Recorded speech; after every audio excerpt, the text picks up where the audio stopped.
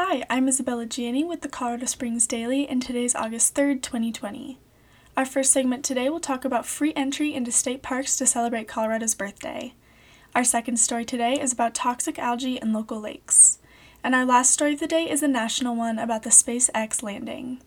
Our first story today is about Colorado's 144th birthday. To celebrate, Colorado Parks and Wildlife is making entry into all state parks free today, Monday, August 3rd. August 1st is the state's official birthday, but Colorado Parks and Wildlife typically has their celebration on the first Monday of the month. This celebration is better than ever this year, with COVID making outdoor activities some of the safest things to do. And there are plenty of destinations to choose from. Colorado has 41 state parks.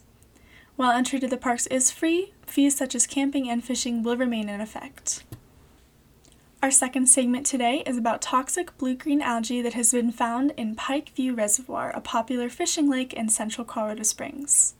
Colorado Springs Utilities says the reservoir is still safe for fishing, but humans and pets are not allowed in the water until further notice. Colorado Springs Utilities says the reservoir has also been removed as a source for drinking water temporarily, and they are going to increase the frequency of testing at all reservoirs at lower elevations.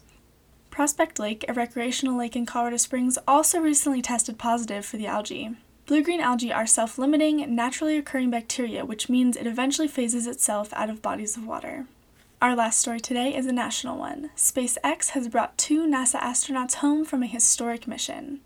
Bob Behnken and Doug Hurley, the first astronauts to travel into orbit aboard a commercially developed spacecraft, returned home in a splashdown mission on Sunday. This was the first such mission in America in 45 years. Bob and Doug were aboard the International Space Station for 2 months after launching in the SpaceX Crew Dragon from Kennedy Space Center in Florida. Thank you so much for listening today. I'm Isabella Gianni with the Colorado Springs Daily.